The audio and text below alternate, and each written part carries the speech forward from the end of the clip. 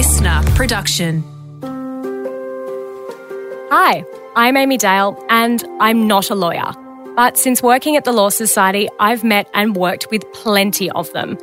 And I've also met countless people who need help understanding the law and, more importantly, knowing how to find the right lawyer. That's why we've created this podcast, to help make the law accessible for you, for me, for everyone. No jargon, no law speak, I promise. Just me diving into the most common legal problems to help you make the best decisions possible. Welcome to Lawfully Explained. From quips about a slip and sue, raised eyebrows at claiming workers' comp, and rolled eyes at ambulance-chasing lawyers, there is often judgment unfairly cast at both those who hurt themselves at work and their advocates. The world of personal injury can be difficult to navigate, especially at a painful time, which is why I am so happy to have Bree Canusta, founder of Brave Legal and a Victorian personal injury expert with more than 20 years' experience, to help me navigate this often painful experience. Bree, firstly, when would I seek compensation for personal injury? Such a good question to kick off. If you've been injured in a public place, at work, at someone's home, and you think that it occurred because something was negligent or it wasn't safe, or perhaps it should have been fixed, that's a really good starting point for when you should make some inquiries about whether or not there's compensation available to you. What if I was in the wrong? Well, it depends then if the way you were injured might be captured by schemes that are set up in every state to still give you compensation. So there's two main schemes that I'm talking about. One is a work cover scheme and the other is a transport accident scheme. So if it's your fault and you're injured at work or you were injured on the road, there still is some type of compensation that you can access, and we call that a no-fault benefit. Do you have examples of cases that you've seen in your career that when you've looked at it, you've thought, oh, this is going to be a tough one to get compensation for? It's really common these days that when people are injured at work, that they've had a pre-existing condition of some kind. So particularly people who are working in manual labour or factories or they're tradesmen, it's not uncommon that they've got a shoulder injury or a back injury. And if they are then injured at work, they're often really worried that the fact that they've been injured in the past is going to mean they can't access compensation.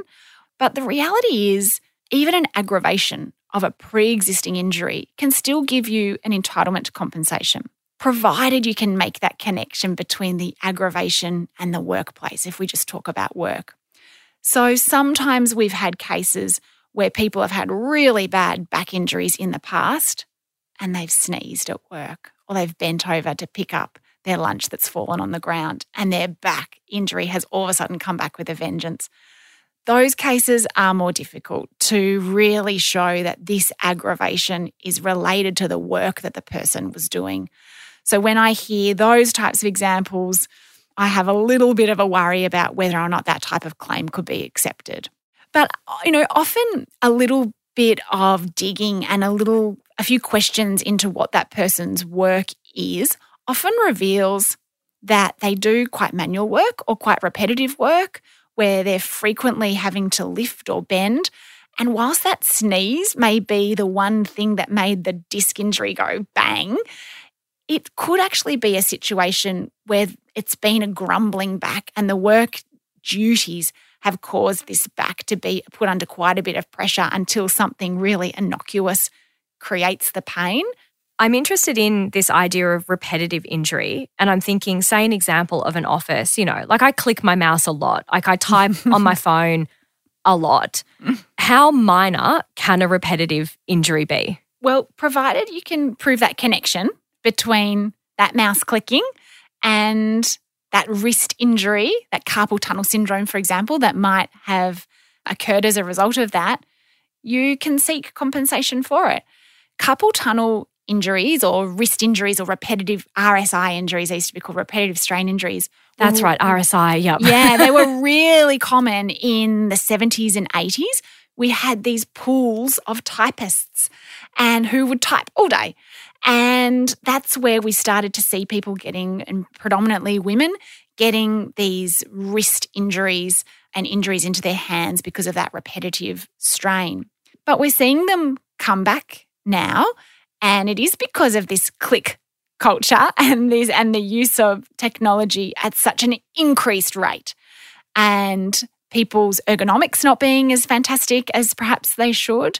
And even Kim Kardashian got carpal tunnel syndrome from the way she held her hand. And she had to do... It can happen to anyone. Exactly. It can happen to Kim. It can happen to you. So it can still happen. It's happening now, those types of injuries. And if it's connected to your work because you are literally on the keyboard and clicking repetitively every day, then there's a real potential to put in a work cover claim if you need to. I knew a lot of Kim Kardashian's life was very relatable to my own. I'm interested to learn where mental health sits and if you see more cases now of mental health being the injury, not a physical injury. I think psychological injuries now are some of the more common that we see, and they're certainly on the rise. And with the additional pressure of the pandemic and people working from home and relying upon technology, psychological stresses have been so much more sort of prevalent and increased. And as a result, we have seen people putting in work cover claims for psychological injuries more often. Even before the pandemic, though, people were under a lot of stress, and bullying claims, harassment claims were extremely common. And I won't sort of be shy to say that the claims are hard. So every employer has a work cover insurer. And if you're injured at work and you put in a claim, it goes to that insurance company. It's not a secret that those insurance companies are tough on mental health claims because they're much harder to prove, but they are so much more prevalent at the moment, and people should not be reluctant to put in a claim for a psychological injury because they can be incredibly debilitating and long-term. Is it difficult when you mention that insurers can be very tough on mental health injury? Is that also because for an employer, they might try to probe into your personal life and go, well, you got dumped recently or this bad thing happened to you outside of work. So sounds like a personal problem, not a work problem. Does that happen? Absolutely. Absolutely. And this is where you need like a good team around you to help you stay strong through this process. Yeah. When you put in a claim, on your claim form is an authority, which gives the insurance company permission to get your medical records. There's no escaping it. And I'm pretty confident it's in every state, but certainly in Victoria, when you lodge a work cover claim, it gives permission for the insurer to get your medical records. And they read them. And if there are other non-work related factors that might be related to your psychological injury, they can rely on them as being the cause of your injury and potentially reject your claim. So it's really important to have a good GP. And if you're seeing a psychologist, get your psychologist on board with the fact that you're lodging a claim, because supportive reports can knock out any suggestion that this is related to your boyfriend breaking up with you 6 months before, or a death in the family or something like that. And if I need to bring on board external specialists to evaluate my case, so say if it's getting into the nitty-gritty of, well, it's actually like you got dumped 6 months ago and you had a falling out with a friend and this is actually just all about you, or if it's a physical claim and I need to go to a specialist, who would pay for that if I have started a claim already? If you have been injured at work and you've lodged your claim and it's accepted, your specialist treatment will be covered by the insurer. If you've lodged your claim and it's as yet undecided and you want to get some evidence to give to the insurance company, or if it's been rejected and you want to fight that rejection, then in most cases you might need to pay for that yourself. I was reading about a case that happened in the US, which is never a good place to read about things that happen in the criminal justice system. And it was talking about a lady who got injured in a home after picking up her nephew. And obviously the case got turned into this, oh my God, this woman's suing her family because, she picked up her nephew the wrong way and threw out her back. But it actually turned out that the family were completely on board with it. It was just like this was the process that you had to go through in order to get compensation, and it wasn't this big family feud over a bad pickup. Yeah. Do you ever see examples where the workplace is on board with the claim, or is it typically a combative process? I usually see the employer on board, or just not involved. And I'm happy with that second option too. It's really rare that your employer takes it personally and they are gearing up for a fight and they want your claim rejected. So there's an insurer that sits between you and your claim and your employer. And so the employer can't really impact whether the claim's accepted or not. It's all about what the insurer wants to do, which is a good thing because there are some dodgy employers and some mean employers out there, but they've got insurance for a reason. And so it's the insurer will make a decision based on some pretty kind of black and white criteria, and the employer shouldn't have much of a say at all on this particular process, which is, as I said, it's a good thing. So perhaps making a claim, it's not as potentially damaging. Because I imagine for a lot of people, like I know I would freak out if I had to make a claim and I think, oh my God, my boss is going to hate me. I'm done. Like I'm totally done at this company. In your experience, do these claims damage someone's relationship with their boss or their future employment at that organisation? It's incredible, Amy, because you would think it would. And I myself have been a boss and I've had staff who have had physical injuries at work and lodged a claim, and I felt all bad and I was like, a claim? Is that sort of reflective of me? And I'm a work cover lawyer and I still went through this process. And you're still freaking out. And I'm still a bit like, but the reality and what I see more and more is that it's okay. It actually ends up okay. I'll give you one example. I acted for a police officer who had a really severe psychological injury and had been terribly bullied in the workplace. You would really think that him bringing a claim and continuing to work in that workplace would be two impossible feats. But we brought a claim and it was successful and he got a payout. So he brought a negligence claim in addition to those no-fault benefits we spoke about. And he got his settlement and he retrained into a different part of the police force. And he actually now works in the building that I work in, and there's lots of police in that building, and I see him get in the lift and he's with his colleagues and he's in a different section to where he originally was, where he was injured. But he's there and he's happy and he's rehabilitated in a really inspirational way. But how brilliant. I just love it that I see That's him a and I lovely think ending. You're in the workplace. Good on you. You're still here and your employer has obviously made a decision to support you being here, and they would know they know he brought a claim. That's no secret. So I always think of him and I think if he can do it and that type of employer can do it, then so can businesses and factories and other workplaces.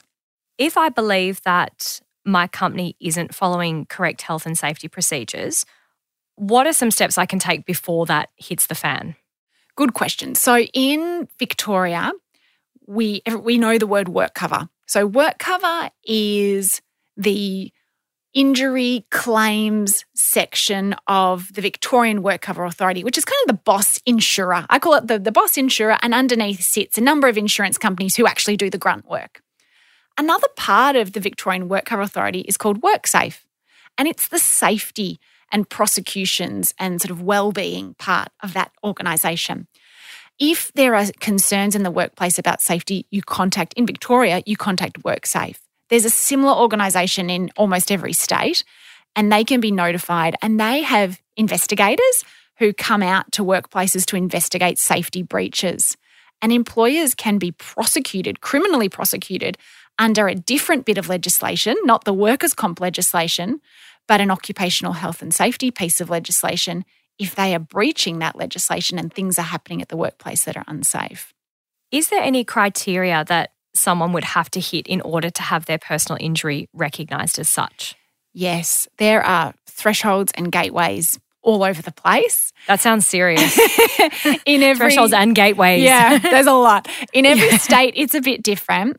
In Victoria, to access those no-fault benefits, which what I mean by that is some weekly payments because you can't work and your medical expenses. To access those, you've got to show you've suffered an injury in the course of your employment. So that's a sort of a no-brainer.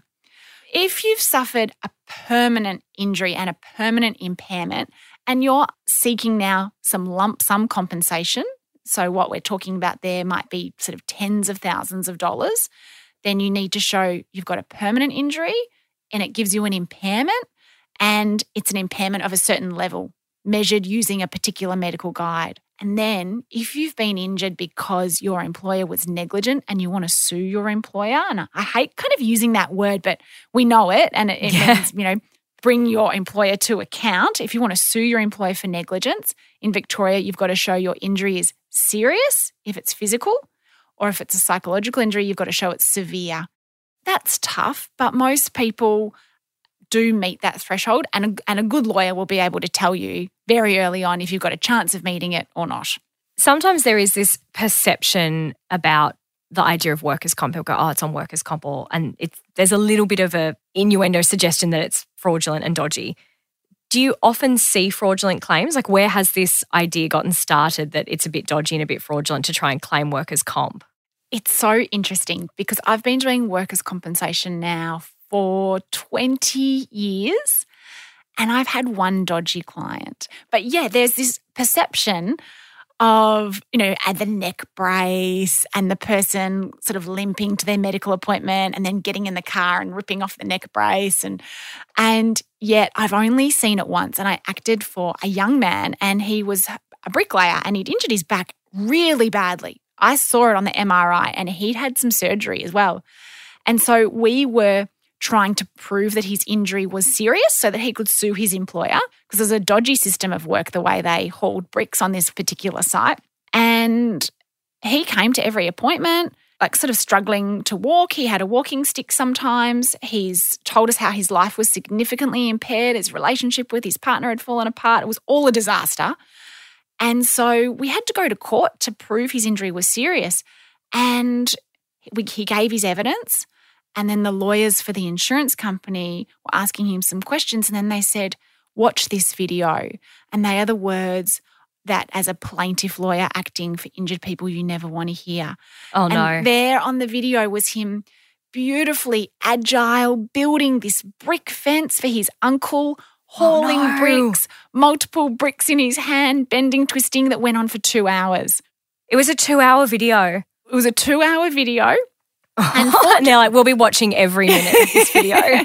And they make you, because they want to drag out the pain. Fortunately, after the first little bit, I knew it was time to have a conversation with the client, and that case didn't proceed. That was it. And it was so crazy because his back was bad. And if he'd just been honest and said, look, I had a crack at this. I built this fence for my uncle, and I bet the next day he was in agony.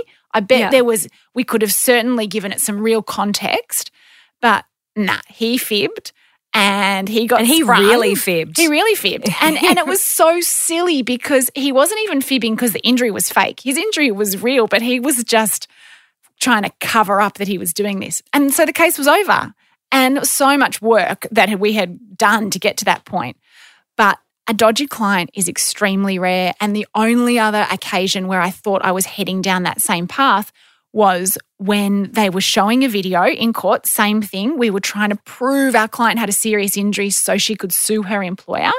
She had a shoulder injury and she'd had surgery as well, but something was going on. We knew the insurer, the lawyers for the insurer, they didn't want to talk to us. We didn't understand why they weren't trying to settle this case. And they show a video of a person who looks like my client doing circus arts. So she's on, I don't know if you've ever seen it, but they use these silks that hang from the ceiling and they kind of like wrap themselves up and then they sort of fall down. Extremely aerobic. It's extremely difficult. You're like, I mean, it looks good in an aerobic sense. Yeah. But like for the claim sense, this looks really bad. Really bad because she has a shoulder injury and there's her arms straight up. She's holding her body weight. And I turn around and I say to the client, what is this? And she says, that's my twin sister. And they have got all this video of her twin sister who's really fit and who lives with her. And they look very, very similar. And the insurer thought they were onto something. And so we had to stand up and say, well, Your Honour, we think there's a misunderstanding here. so she wasn't dodgy. And I never thought she would be, but it was just so fabulous. And then they didn't believe she had a twin sister, so the twin sister had to come to court. With her silks. She's like, it's me, the circus performer. Yeah, that's right. For my next trick. Exactly. So where does this all come from? Look, I think when the work cover system first was introduced back in the 80s, there were a few people giving it a crack. But it's hard now, to be honest. It's a hard system to be in. It's not fun. It's not easy. And so people aren't choosing to do that instead of going to work. You just wouldn't subject yourself to it anymore. If I'm turning up to see a personal injury lawyer, so say I'm coming to see you because you're lovely, so I would definitely come and see you. What are some good questions that people can ask in the first instance of a lawyer? Well, one of the first things you should definitely ask your lawyer is, explain to me in simple words how you charge and how I know that this is going to be worthwhile for me. And you want your lawyer to say to you, never be shy about asking a question about costs. And if you're confused, you just need to keep asking questions, because you only get really one chance to make a claim, and you need to get as much compensation as possible to temper the impact of the injury on your life. So be really brave about asking about legal costs. I think that's always a good place to start. Also, you want to know, are you going to be my lawyer? I'm speaking to you today and you look nice and I think your name's on the wall or on this business card, but am I now going to go to someone more junior? Which can be okay because there's brilliant juniors. We have brilliant juniors at our firm, but who am I actually going to deal with day to day? And then the third question I think that is always a good one is, who do I call if I've got questions? Like, who's my first point of contact and how do you want me to communicate with you? Because being in the work cover system, things can happen all the time. You can be sent to a medical appointment by the insurer. You might have your physio stopped. You might be told you've got to try to go back to work next week. And it can all happen pretty quickly. And so you want to know who at your lawyer's office, who can you call immediately about that? Or you're going to have to make an appointment and you're going to have to wait 2 weeks. Like, what's the process? And then the last thing, the fourth thing, is you want to know a timeline.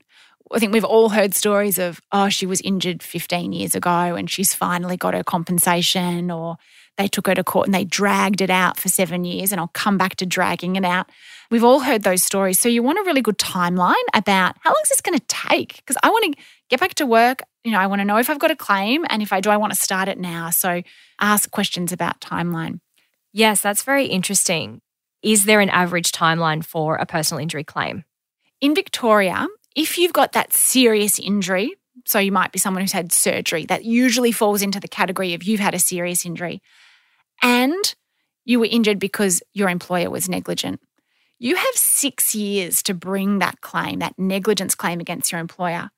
But in reality, I think it would usually take between 18 months to 2 years to get to a conclusion of a negligence claim. And often people will say to me, but is the employer just going to drag it out? Or is the insurer just going to drag it out? Or they're just going to drag it out until I pull out? It doesn't happen. It doesn't happen for 2 reasons. Once you're in the court system, so if you've got a work cover claim that ends up going to court for whatever reason, the court determines the timeline, not the insurer, not the employer. It's the court. And they're the big boss. Exactly. And you've got to follow what they say and you've got to follow those dates. So no cheeky person at an insurer can manipulate that.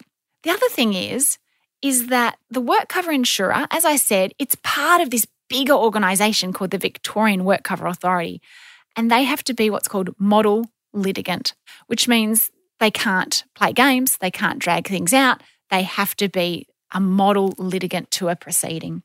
And it's probably the same in many other states where the work cover system is governed by a state body. They have to be model. And so I love the sound of that model litigant. I know. It's kind of gold stars. Yeah. And we love to sometimes throw those words back at them when they're acting perhaps in a way we don't want to see, or things are taking a little bit longer. We like to remind them of their model litigant obligations. This is very unmodel of you right now. Exactly. That's right. Model up.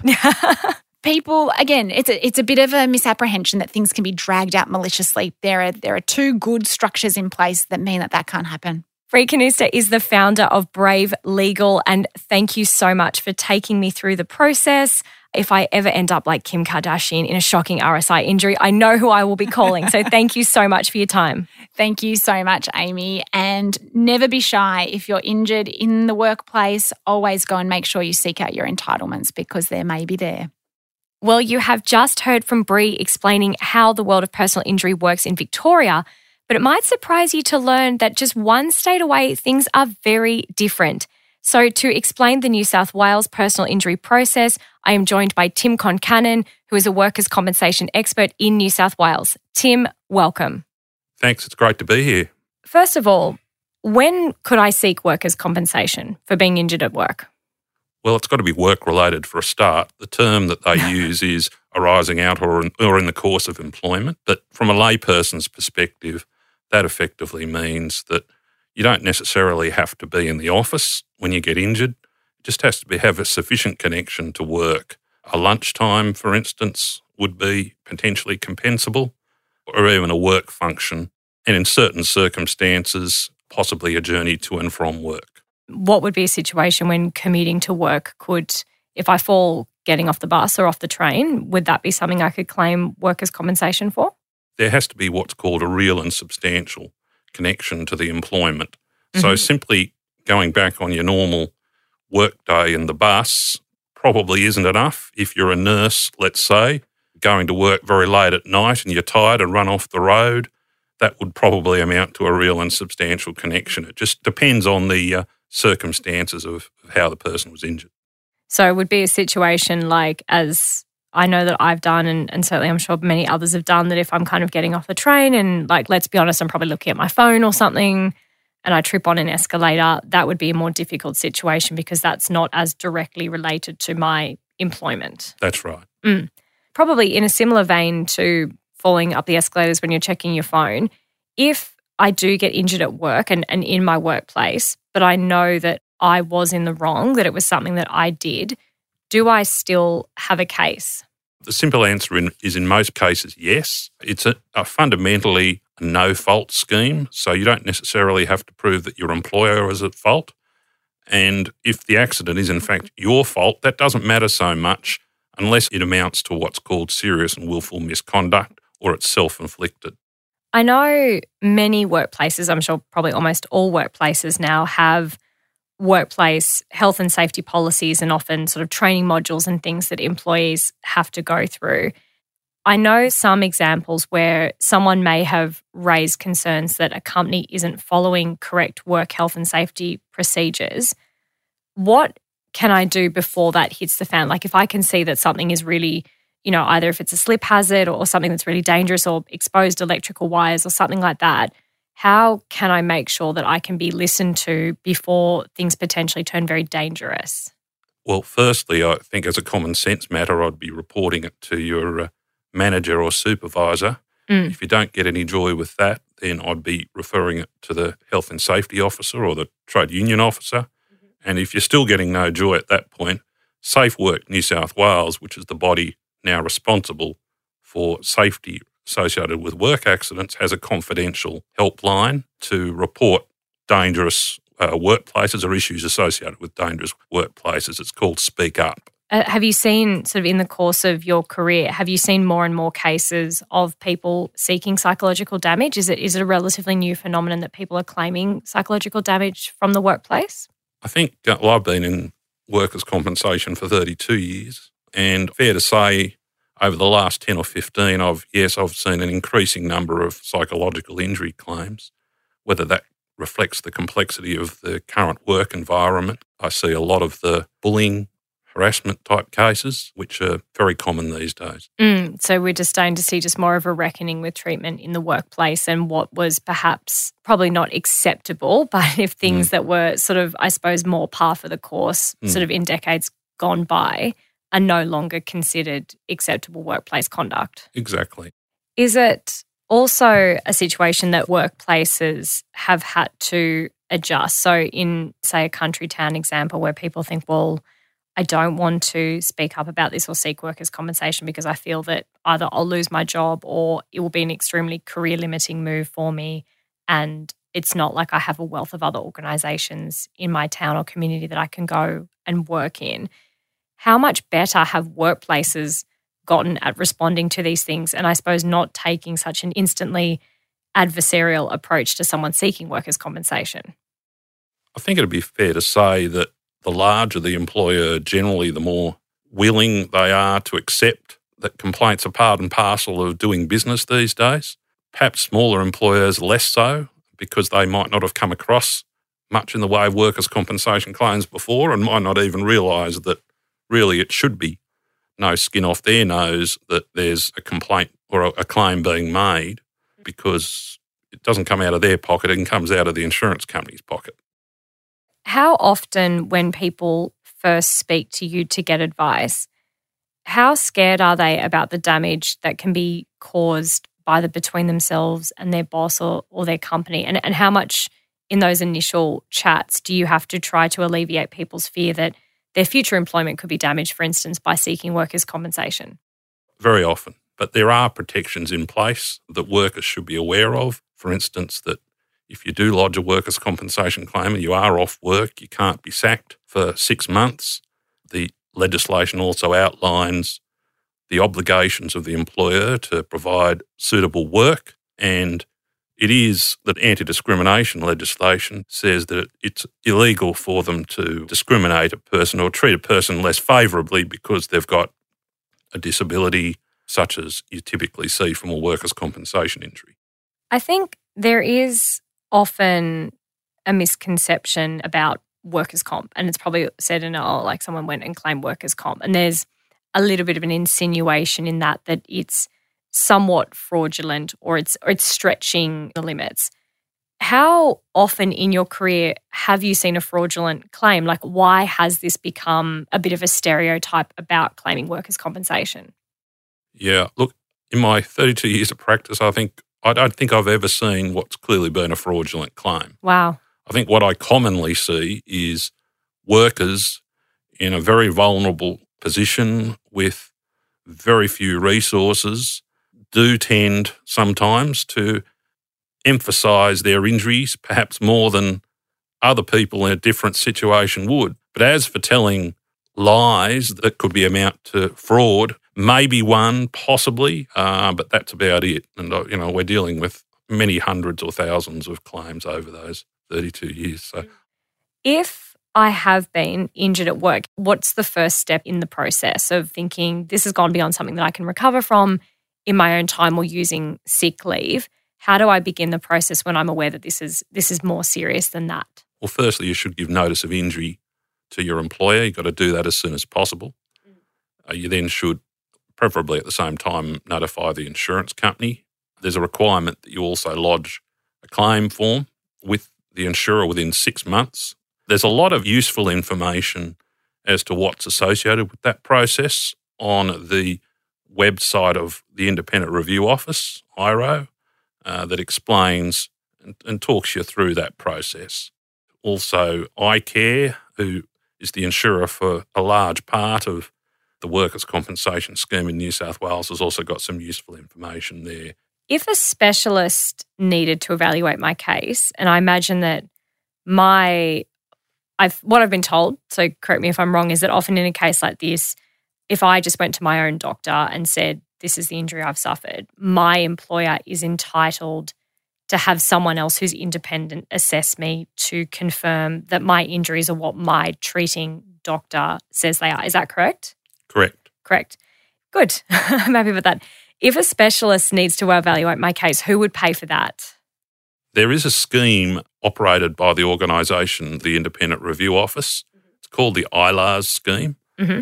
It's effectively a legal scheme that provides free legal advice to injured workers to get advice and for them to be acted for in pursuing their workers' compensation claim, and that covers medical reports to assist your workers' compensation claim. What would you say are the most important rights that most people don't even know that they've got? Firstly, I think most people are aware of their right to claim for weekly payments for their time off, their loss of wages. They're aware of their right to claim medical expenses, but a lot of them aren't aware of their right to claim additional lump sums for what's called whole person impairment. That generally takes a little bit longer to finalise than a weekly benefits claim and a medical treatment expenses claim. Mm. So that's certainly something that a lot of people don't know when you speak to them for the first time. There's also the right to bring what's called a damages claim for negligence on the part of the employer in some cases. Mm. So sort of simply, negligence is where this has gone beyond an accident that happened in the workplace, and negligence is when an employer or a workplace has ignored or sort of not fulfilled their responsibilities to provide a safe workplace. So in a way, an accident was almost inevitable. That's pretty much right, yes. What criteria do people have to hit in order to have a physical injury recognised? It just has to be a physical injury that's certified by your doctor as giving rise to either a need for medical expenses or for weekly benefits. In other words, for time off work. So any physical injury that results in an incapacity for work or a need for reasonably necessary medical treatment is potentially compensable. Mm. If you're talking about lump sums, you need to satisfy a higher threshold. You need to establish that you've got a whole person impairment of at least 11% in order to access that extra lump sum entitlement. So can you just talk me through that a little bit more? So the 11%, like what does that mean? How is that measured? 11% whole person impairment is based on an assessment under the American Medical Association medical guidelines for assessment of impairment. Broadly speaking, pain doesn't get taken into account in that impairment rating.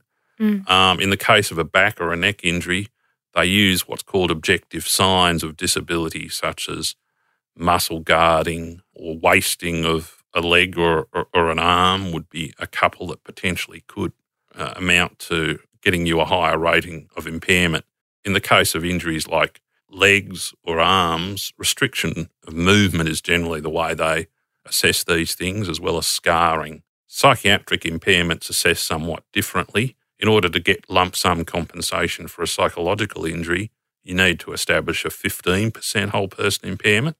Okay. How do you do that from a psychological perspective? Well, they look at aspects of your daily living and they determine where you are on a severity scale in 6 different aspects of your activities of daily living. It's called the Psychiatric Impairment Rating Scale. Tim, thank you so much for coming on. That was an incredible amount of information, and I think that you've well and truly busted a number of myths about workers' compensation and really shown the pathway that people can go to get help and make a full recovery. So thank you very much. Thank you, Amy. It's been a pleasure. What you heard in today's episode is not intended as a substitute for legal advice from a qualified professional. I'm not even a lawyer, remember? So if you are looking for legal advice based on your individual circumstances, head to lawfullyexplained.com.au and find the solicitor who is right for you. Lawfully Explained is a listener production in partnership with the Law Society of New South Wales and with support from the Law Institute of Victoria. Hosted by me, Amy Dale. Production by Emily Toccato, audio production by Mitch Calladine, and executive producer is Todd Stevens.